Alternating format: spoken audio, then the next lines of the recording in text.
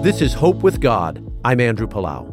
My friend Richard is an amazingly successful man in many areas of his life. Anyone looking at him will think, this guy's got it all together. But not long ago, he admitted to me that he has this terrible problem. He doesn't sleep. He's awake much of the night, stressing out about his business ventures. Richard feels that everything is dependent upon him. Are you an insomniac because of anxiety and worry?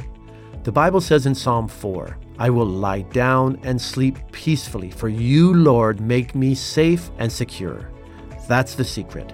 Trust God.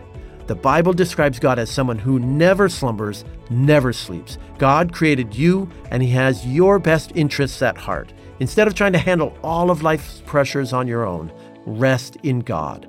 Jesus Himself said, Come to me, all of you who are weary and carry heavy burdens, and I will give you rest. This is Andrew Palau.